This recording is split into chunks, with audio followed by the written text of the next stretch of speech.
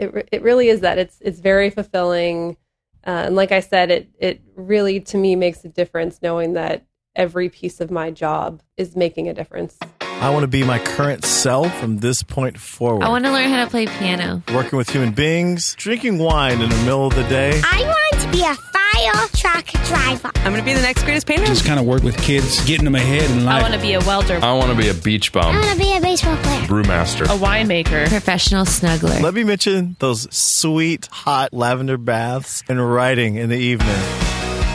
What's up, everybody? This is Blake Fletcher, the half-hour intern. In today's episode, I interview Amanda Brock, who is one of 2 employees at a really incredible nonprofit here in San Francisco called Spark.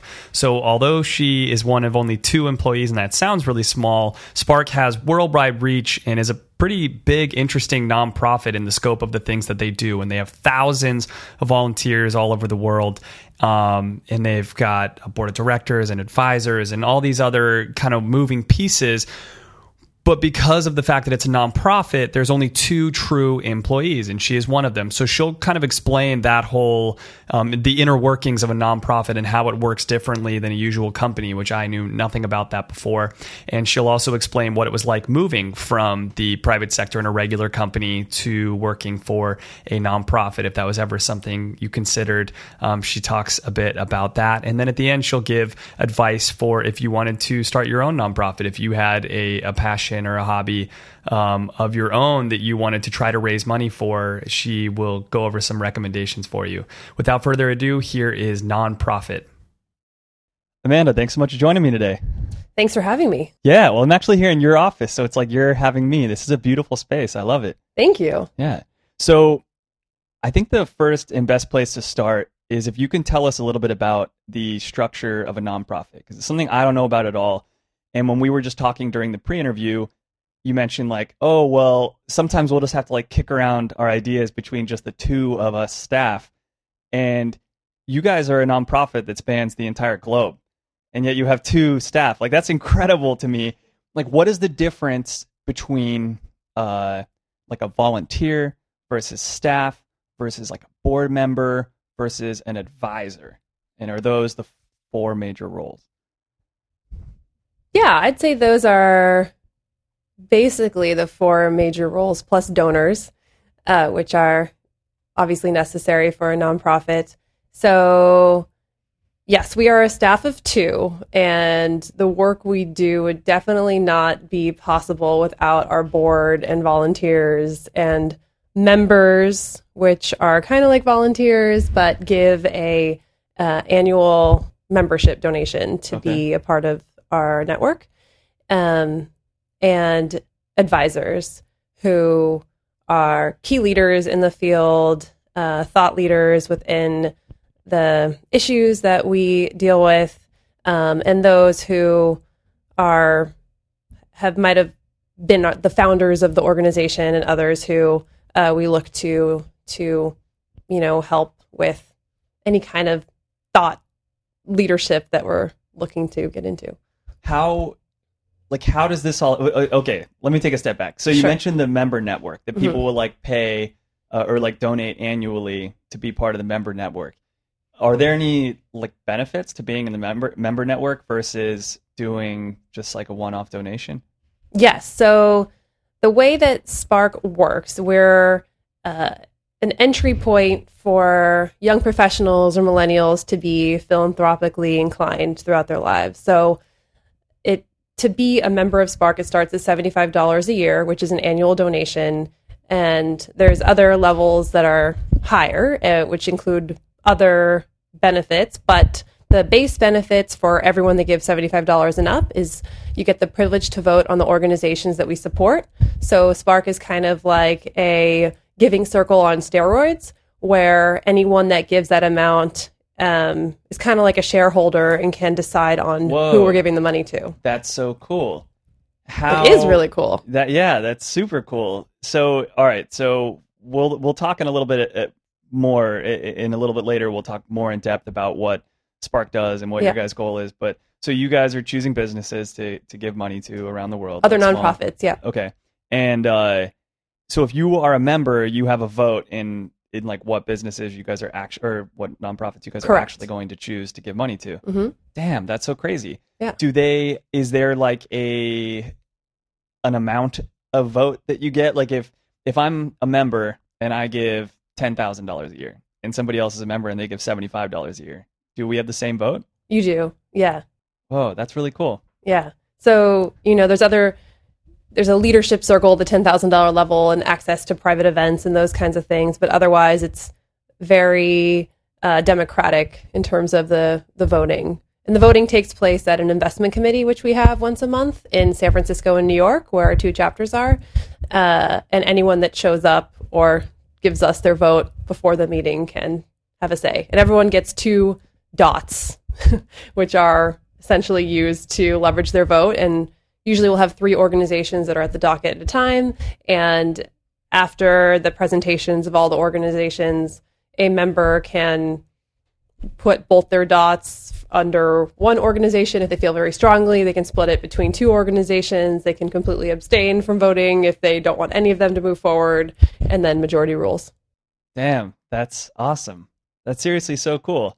Like you said, that your goal is to get millennials like involved with this. That's such a nice prospect for a young person that doesn't have a lot of money, that like, okay, well, I might not have a lot of money right now, but I get the same sort of say as somebody that is maybe later in their life and has some money saved up. And like one day that'll be me. Like one day I can increase my donation and still have the same voice and stuff like that. So tell us about your start. Like, how did you get started in the nonprofit world? So you haven't always worked in the nonprofit world, No, right? I haven't. No, I started in advertising and account management at different advertising agencies. Out of college, I really liked the idea of mixing creativity with business, and advertising was the perfect outlet for that. And I love managing relationships, and it was a wonderful creative space to be in. And I realized over time that what really drove me is having a bottom line of impact, which, can't be the case in the advertising industry, and where the bottom line is how much revenue you can make in general. Yes. So for me specifically, I realized that making impact and having some kind of service-oriented profession was really important to me. So I started volunteering all over the Bay Area with different, mainly women-led nonprofits, and which led me to Spark as a volunteer and a member. So I started coming to the events because I realized how much I can learn about the social impact and nonprofit space, and how incredible the people were and how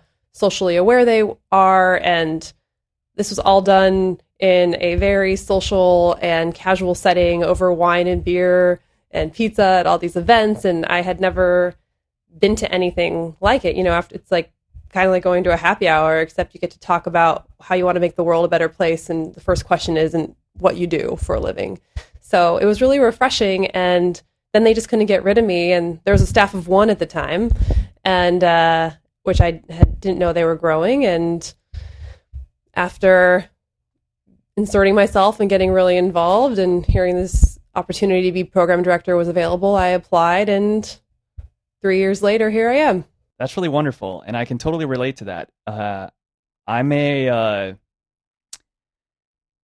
fairly, like, I don't know if cynical is the right word, because that I feel like makes me sound like a little bit worse of a person than I am.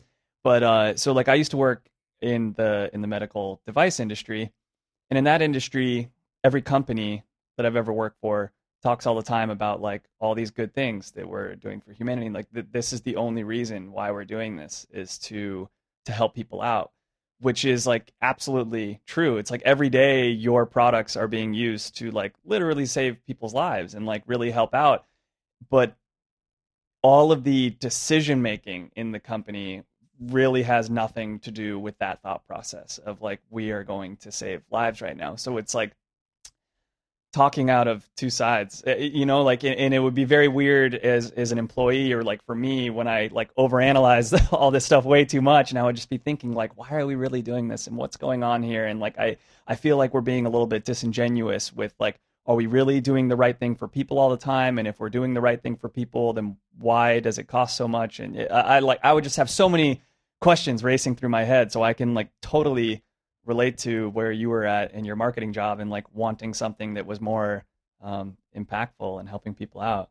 Yeah, it really makes a difference for me. And, you know, with advertising, what I love most about advertising is the fact that you're telling stories about products. And in nonprofit, it's really pretty much the same thing, but you're telling stories about the service you do and about the impact you're making on the world. So, and actually I just had the chance to work with my old advertising colleagues on a campaign that we're doing for Spark. So the worlds still overlap all the time, and it's really exciting to be able to bring these creative geniuses on board to do a campaign that is socially impactful, which they don't get to do all the time. So it's nice to continue to be in both worlds when I can. Yeah, totally. Man, that's so cool. That's so like perfect and apropos that you wanted to have a high level of impact in the company that you ended up finding. You're like the second employee. You're like one of two people. Like that's the other thing that happens, obviously, working for any sort of larger company is like it's hard to exactly like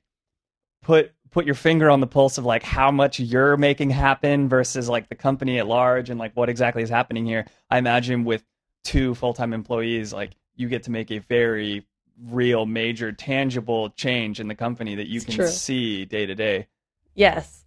And everything you do really makes a difference. So before you came, I was writing handwriting thank you cards to donors because I know the importance of sharing our gratitude and thanks for them supporting the work that we do. So, and now I'm on a radio show. So the amount of different kinds of tasks and parts of my job I get to do keeps it fresh and exciting. And every aspect of what I do is super important to the impact that we're trying to make in the world, which feels great. Yeah. And even if it's like a task like writing thank you notes, I know how important it is, so it doesn't bother me as much as not caring about the bottom line. Yeah, totally. So tell us more about being an employee versus, I guess, being one of the founders or the board members. Do they have other jobs on the side versus you guys are like just here in the trenches all day, every day? Yes. So all of our board members, and in general, usually board members are volunteers of the organization who are asked to be on the board for their different skill sets that they bring. And there are a lot of different kinds of boards. There's a fiduciary board and an active board. And when an organization's just getting started, it might be a more informal board made up of family and friends who act more as advisors and support for the founder. So where Spark is right now, we have an active board. And it's actually quite a large board of 18 people. Wow. So, you know, that's with a staff of 2 and an active board of 18 who all take on a different leadership position within the organization. So we have fundraising experts and financial experts and those who bring in experts about the issues that we're working on within human rights.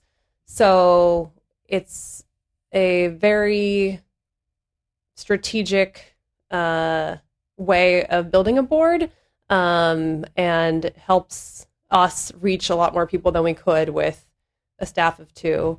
And they also have to fundraise as well. So they have a minimum goal they each have to meet to, you know, help us meet our budget for the year and grow. And also what's cool about Spark, in the same way that we are an organization focused on building a pipeline of philanthropists, starting, you know, with millennials, our board has 25-year-olds on it. So it's a way for young professionals to be able to receive a really incredible leadership opportunity at a young age. Yeah. That's helped them get into Stanford Business School and other kinds of incredible opportunities. So let's talk more about Spark. So first, give our listeners like an overview of what Spark is, what Spark does, and then if you could tell us why you chose Spark. Yeah, so Spark is currently the largest network of millennial philanthropists dedicated to advancing gender equality and women's rights. And we were founded 10 years ago with a group of 7 women who were in their mid-20s and based in San Francisco Bay Area.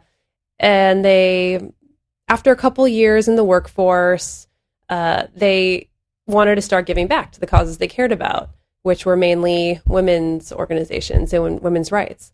And they discovered collectively or independently and then collectively when they came together that if you couldn't give a year of service, like the Peace Corps, or if you didn't have you couldn't make a large donation, it was really hard to be involved in organizations. And so they came together one night over wine and pizza, which is still, like I said, how most of our big decisions are made. Yeah, the way to go. Yeah, to talk about their mutual frustration over trying to be involved in these organizations and that they really cared about. Like, we care just as much as anyone that can give a year of service or write a big check. Why are we excluded from giving back? It doesn't really make sense. And so they decided to fundraise on their own for an organization. It was a farming co-op that one of the co-founders had heard about in Rwanda. It was a women-run farming co-op who needed a $5,000 investment to buy a cow and a fence. And it was after the genocide there, and they needed to start this co-op to revitalize the community. And so these women decided to raise the funds at what we still do call Cocktails for a Cause. And before crowdfunding was actually a term, I looked it up. It was started in 2006, and this was like 2004, 2005. Decided to bring their friends together at a bar and were able to raise $5,000 in one night with 500 people in the room. Awesome. Some old school crowdfunding. Old school crowdfunding. And this is before Facebook was a way to really mobilize a lot of people in your network. So it was all done through email and just being able to really engage and activate a large number of people the more old school technology way. Yeah. And in the grassroots fashion that we still are, one of the co-founders was traveling to Rwanda and hand-delivered the check to this organization. And the first mid-year report from this organization, the thank you, was a picture of the cow saying, "Thank you, she's still alive." That's so awesome. So the impact was really easy to see. Everyone that was a part of this, it contributed, this $20 or $100 to this, to Spark, and then as the intermediary and to this organization, could really see what the impact that their small donation had on this community in Rwanda. Yeah. That this they actually bought a cow and it was still alive and being able to help feed a community. Yeah, that's wonderful. And since then, we've grown into a network of over 10,000. And we now have a chapter in New York, which is completely volunteer run. We have 3 board members out there who are all volunteers as well. And that network is now around 1,500, specifically in the New York City metro area. And our grantees are all over the world. So what are the volunteers doing? So the way that we operate, we're very event and program heavy as a way to engage young professionals in our work. So, studies have shown, and we have seen through lots of 10 years of experience, that the best way of engaging young people is to engage them offline, to have opportunities for people to get together, to have leadership opportunities, to really be involved in the organization, which will then lead to donations and gifts. So throughout the year, we have over 60 events between San Francisco and New York, where some are small and more leadership opportunities. Like we have the investment committee, which I mentioned, is where our grant making happens. And we talk about issues affecting women and best practices in global philanthropy and have different leadership opportunities for our network. For instance, one of my favorite opportunities is to be a grantee advocate. And we would tap a member to read the grant application and spend 5 minutes pitching the room. It's kind of like a sales pitch of why this organization should be Spark's next grantee. So that person is probably unfamiliar with, they probably work in tech and are unfamiliar with grant making and are here to learn and be involved. And now they are able to really understand what a good grant application looks like. They're learning about what incredible emerging women leader is doing in Kenya, for instance, to help girls stay in school by providing sanitary pads so they don't have to miss school once a month due to their period. Wow. And then you can also make the correlation between the root cause of the issue with absenteeism in school leads to more women dropping out of school, and which is a human right for girls to stay in school, and it's the sanitary pads that can help them get there. What an incredible charity! I never thought about that. Yeah, Mifariji Africa, which is one of our grantees from 2015. And then they get the chance to speak for 5 minutes on behalf of this organization, and we give them direct access to the organization and the leader so they can ask them questions, and which is an opportunity that most people never had before, to speak to a leader in Kenya through Skype and really understand the emotional and beyond, the words on paper of what they're doing, and have a real feeling behind that work and be able to portray that back to a room of engaged millennials in San Francisco and really bring it to life, which gets people super fired up, and they're really excited after this opportunity, which leads to more leadership opportunities and possibly being on the board, and who knows, it could be a raise at their job and feeling more empowered in general to tackle their own life. Yeah, that's so cool. And there's other committees. And then we have 4 cocktails for causes quarterly.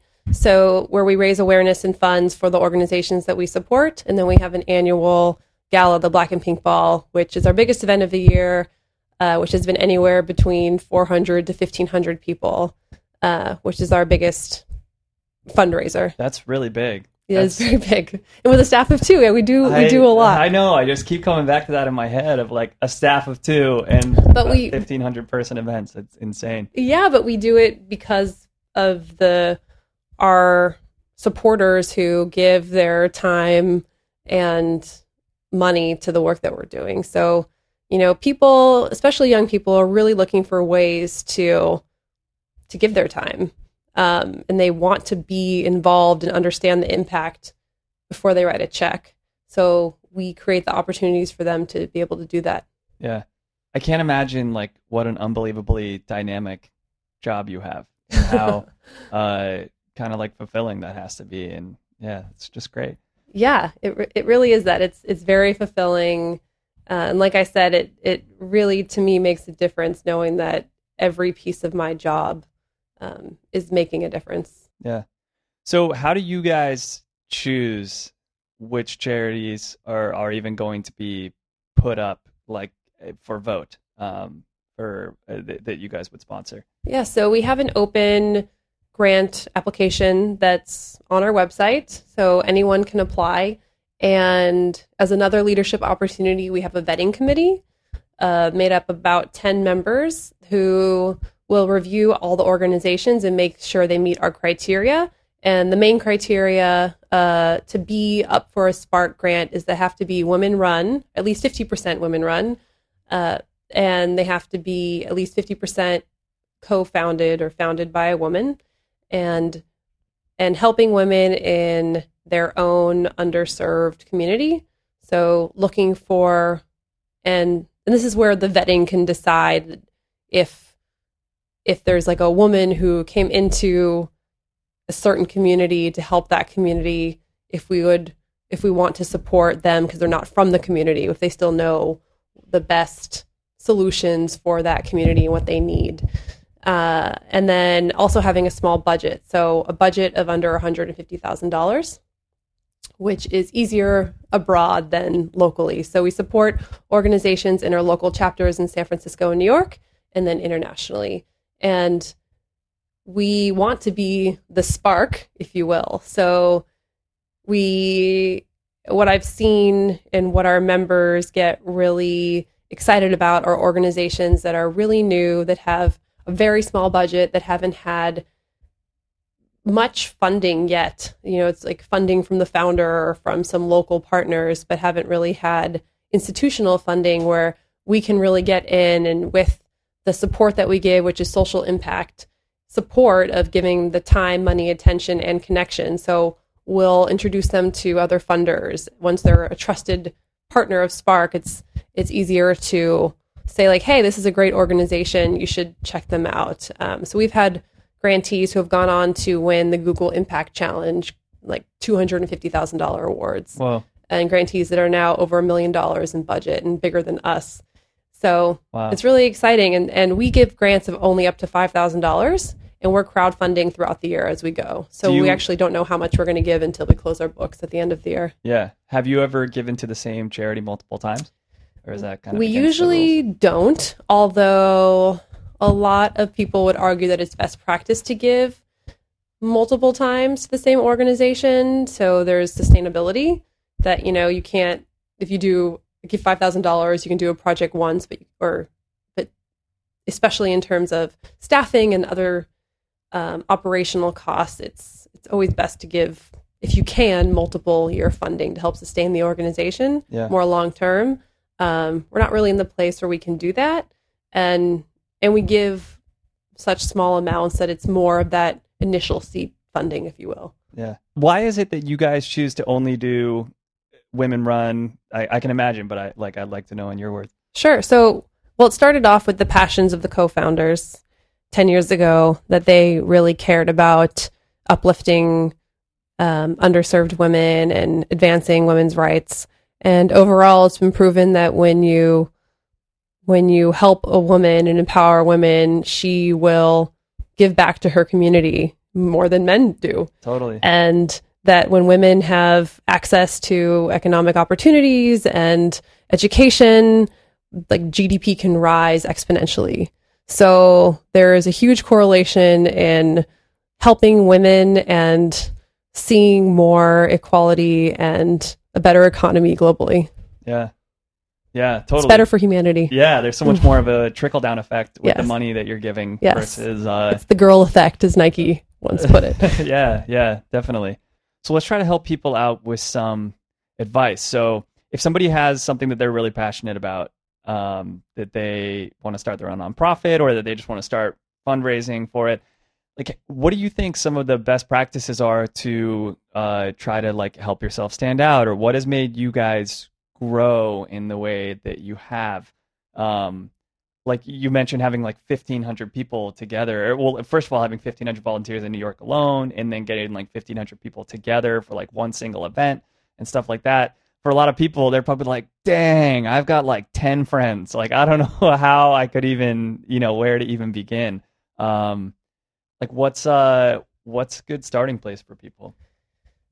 Well, I think a good starting place is having a frame of mind that's positive. So I think there's a trend against being pessimistic and saying that help us because there's this many people in poverty and this is happening in the world, but it's more about because of our work, we can empower X number of women, or we can change, X number of lives. So I think it's really having the being a positive influence and being able to share that story in a way that could really excite and galvanize people to want to be a part of your organization. Yeah. And not feel depressed. Yeah. Because there's enough of that in the world. Yeah. So I think that's a good point. Starting point is to really have a story that could get people to feel connected to you and want to rally for your cause. And I think that's how you start sharing what you're doing and with funders and with your friends. And it's saying, I'm starting this because of X, Y, and Z, and it's important to me because of X, Y, and Z. And we've seen that when you support women, this happens. And your contribution of X dollars means that X can happen. So really having that connection between what the dollar amount means and how that has a tangible effect on people in the community. That's what people really care about. Yeah, that's interesting. And then what about just some other ways to like stand out from a crowd and stuff like that? Before we started the interview, we were talking about my local grocery store. Basically every day there's people outside from some sort of nonprofit or organization or whatever asking for money. And you said, well, to start, I wouldn't just ask people for money. Like I would try to get people involved. So talk about that a little bit and that advice. Yeah, especially if they don't know you, and there is a lot of competition in the social impact space. I think the best way to get someone involved is to invite them to an event and have them see it for themselves. And then you're sharing the experience with them. And then when you ask them to give, you're inviting them to be a part of this community with you. And it's not a sales pitch necessarily. It's more of inviting them to care about a cause that a lot of other people care about and that you care about personally. Yeah. And join you. Yeah. So inviting them to have this experience with you. Exactly. Rather than have them open up their pocketbook. But then when you do ask them to open up their pocketbook, you have a shared experience with them already. Yeah. And you can come from a place that's more, that seems more real and has a deeper connection. You've formed a relationship with this person and they know the work that you're doing versus that cold pitch in front of a grocery store. Yeah. Yeah, totally. Man, I always feel so bad for those people. I feel like that's just... No, that's a hard job. So hard, man. So hard. So how can people get involved with Spark if people would like to either donate their time or money or whatever it is? So, well, we have 2 events coming up. So I'm not sure when this is airing, but we have an event in San Francisco, our annual membership mixer, which is a way for anyone and everyone who's interested in Spark. So members are free. Everyone else is $20, or you can become a member for $75 and get in free. It's that cigar bar in the financial district. We should have about 150, 180 people that show up. And it's a way to learn about the ways of getting involved this year and the different leadership opportunities and volunteer opportunities that we have available. And also a way to meet others in the Spark network, including our board members and advisors and members and volunteers. And then our first investment committee of the year. When is that first event going to be? On January 20th, okay. Wednesday. And then the second one is our investment committee, which is also open to everyone. And that includes wine and pizza. And that will be at Bridgespan Consulting on January 25th, the following Monday. Is that also in the Bay Area? It's also in the Bay Area in the financial district. Okay. So right off BART.